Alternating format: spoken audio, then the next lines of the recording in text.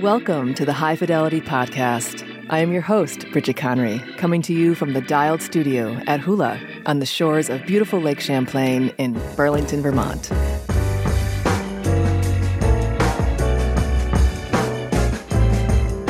This is a special bonus episode related to the consumer protection warning issued by the Vermont Cannabis Control Board on February 2nd. We'll be right back with the details.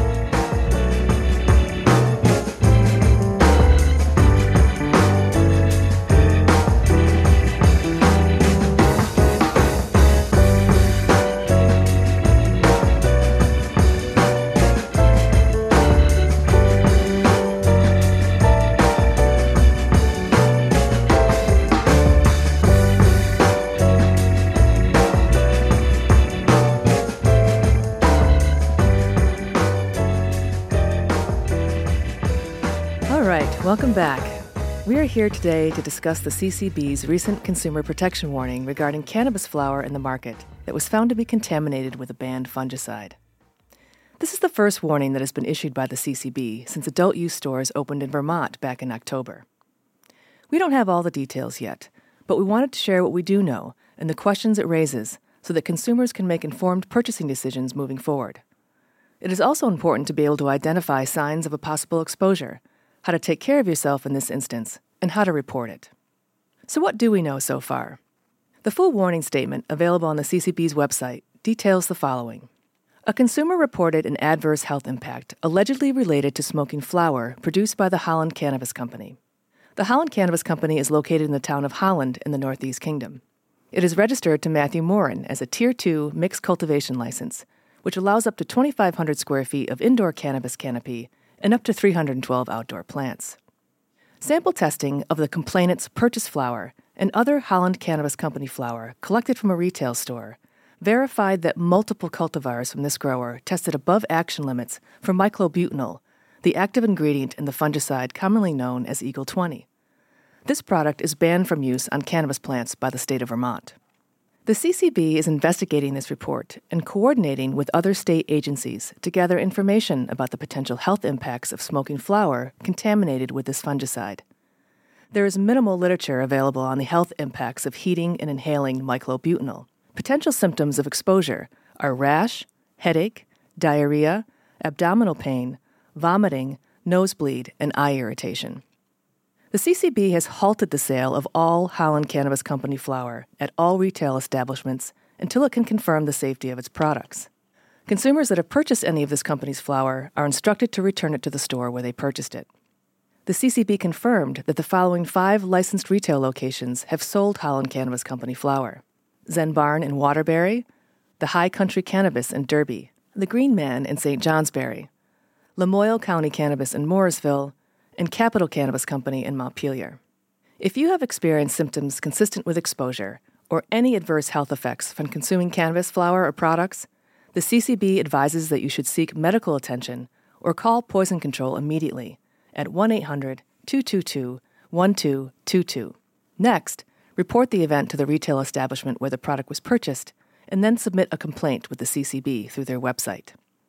And finally, upon completion of the investigation, the CCB will issue any further health and safety orders and will impose the appropriate regulatory actions. Now, according to an article published in 7 Days, 5 different cultivars grown by Holland Cannabis Company tested positive for myclobutanol. Each of the harvest batches associated with these cultivars will be destroyed. Complicating the story is the fact that while each of these cultivars had been submitted to the CCB for product registration, not all of them had been approved, which means they shouldn't have been available for sale. A key part of the registration process is the CCB's review of the certificates of analysis that accompany each product. These certificates report on the cannabinoid content, residual pesticides and solvents, human pathogens, and heavy metals that may exist in a product. To learn more about the Vermont testing protocols, listen to our conversation with CCB Director of Compliance, Carrie Jagir, in Episode 9. Any product that fails to meet the safety parameters set by the CCB are not released to the market. It is not clear at this time how many of the 5 cultivars in question had been approved and which were not. Either way, it brings up the following concerns. How did unapproved products make their way onto retail shelves? Both the cultivator and the retail stores have a responsibility to follow the rules regarding product registration, meaning that a cultivator should be withholding product from retailers until it has been approved. And furthermore, that retailers should only be bringing approved products into their inventory. We have a situation here where either the cultivator, the retailers, or both parties involved either made a mistake, were misinformed, or purposefully moved forward without getting a green light from the CCB. It's also possible that a breakdown in the functionality of the tracking system could lead to an error. We don't know the cause yet in this case. I am aware that both retailers and producers have been frustrated by how long it takes for products to get to market because of delays at the product registration level. Understandably, producers are eager to get their product to market to recoup their investment, and retailers are wanting to add variety and depth to their menus to drive sales. Hopefully, this bottleneck will be relieved soon. In the meantime, this incident highlights the importance of following the procedures in place in order to protect consumer safety. The second area of concern is that some of these contaminated products were actually approved, which means that the COAs submitted at the time of product registration showed that they passed the safety parameters required by the state. This was confirmed by Chair Pepper of the CCB in a Vermont Digger article published on February 7th. The original COA showed trace amounts of myclobutanol, which shouldn't be present at all, but at levels well below safety parameters set by the state. However, analysis of subsequent samples of the same harvest lot show levels at 100 times this concentration. So what happened here? Again, we don't know. Possibilities include, but are not limited to, the following. 1. Improper sampling of the batch. Cultivators are responsible for testing their own products. The CCB has provided guidance to cultivators on how to create and submit a representative sample of each harvest lot. It is possible that this guidance was not followed, either in error or on purpose, in order to prevent detection of an illegal application of a banned fungicide. 2. A false negative at the lab due to either human or equipment error. Or 3. A falsified COA, either by the grower or the lab. This is the least likely explanation. Unfortunately, this kind of activity happens in every other state that has created a regulated market, so we can't rule it out here. To address these issues, Chair Pepper has publicly announced an emergency request for $1 million from the legislature in order to expand its own testing capacity in-house through the creation of a state-funded analytical lab. This lab could theoretically improve turnaround times on test results in the event of a future consumer safety concern like this one. The CCB would also use it to timely analyze product samples it has collected during spot inspections at cultivation sites. Chair Pepper explained that this added layer of testing controlled by the CCB, quote, not only protects the consumer, it puts the cultivator on notice that they shouldn't try to manipulate their samples. Now for a little more info on Eagle 20, a fungicide that is approved in the U.S. for use on ornamentals, turf, and even some food crops like grapes, to prevent or control the formations of molds and mildews. It is commonly available through garden supply stores and retail outlets such as Amazon. It is banned from use on cannabis crops in regulated markets because when heated to temperatures that can be commonly reached through smoking, vaping, or dabbing cannabis products, it converts into toxic gases such as hydrogen cyanide and hydrogen chloride. It has a long, sordid history of being used by some growers in the illicit market to control powdery mildew and bud rot, two common fungi that afflict cannabis. Eagle 20 leaves a persistent residue on the plant and in spray equipment. In its most recent board meeting on January 30th, the CCB informed licensees that myclobutanol was appearing in routine lab testing. They reminded cultivators that it is a banned substance and warned of the potential for cross-contamination through spray equipment that had possibly been previously used to apply products like Eagle 20. They recommended that all growers use new equipment to apply any approved pesticides or fungicides they may be using in their cultivation practice. The existence of residual pesticides is not just a concern with flower. Myclobutanol becomes concentrated in the extracts made from contaminated flour or biomass. This means that concentrates like distillates, live rosins, hash, and keef would all be affected and unsafe when smoked or vaped. The CCB tracking system is designed to track all harvest lots throughout the supply chain. If any of the affected cultivars associated with this consumer protection warning had been allocated to extraction and incorporated into any other cannabis products, the recall would have included them as well. So what can you do as a consumer to shop with confidence at licensed retail stores? Some consumers already have trusted relationships with growers and producers and will continue to shop with confidence. If you are new to the market, it is important to do your research on the products available.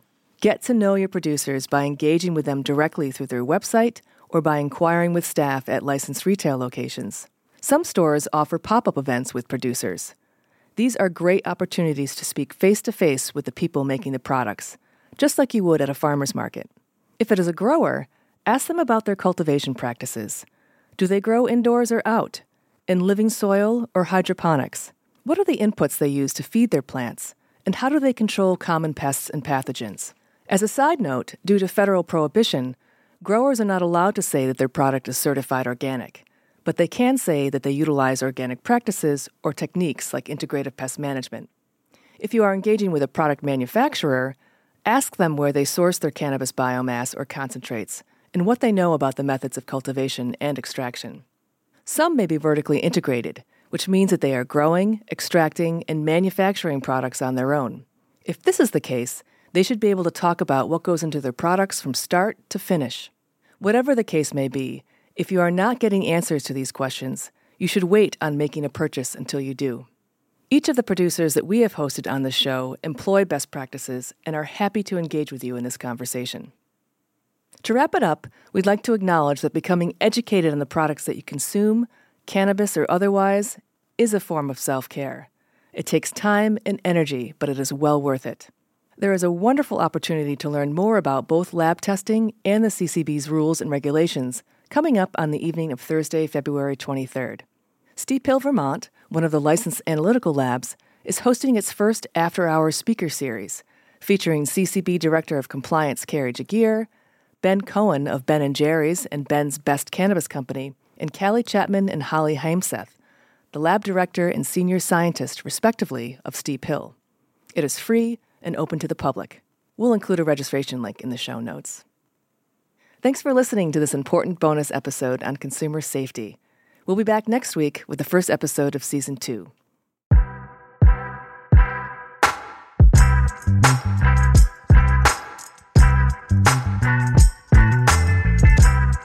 Thanks go out to my creative crew at High Fidelity, Olaf Willoughby and Shane Lynn, and to the team at Syntax in Motion for producing this show.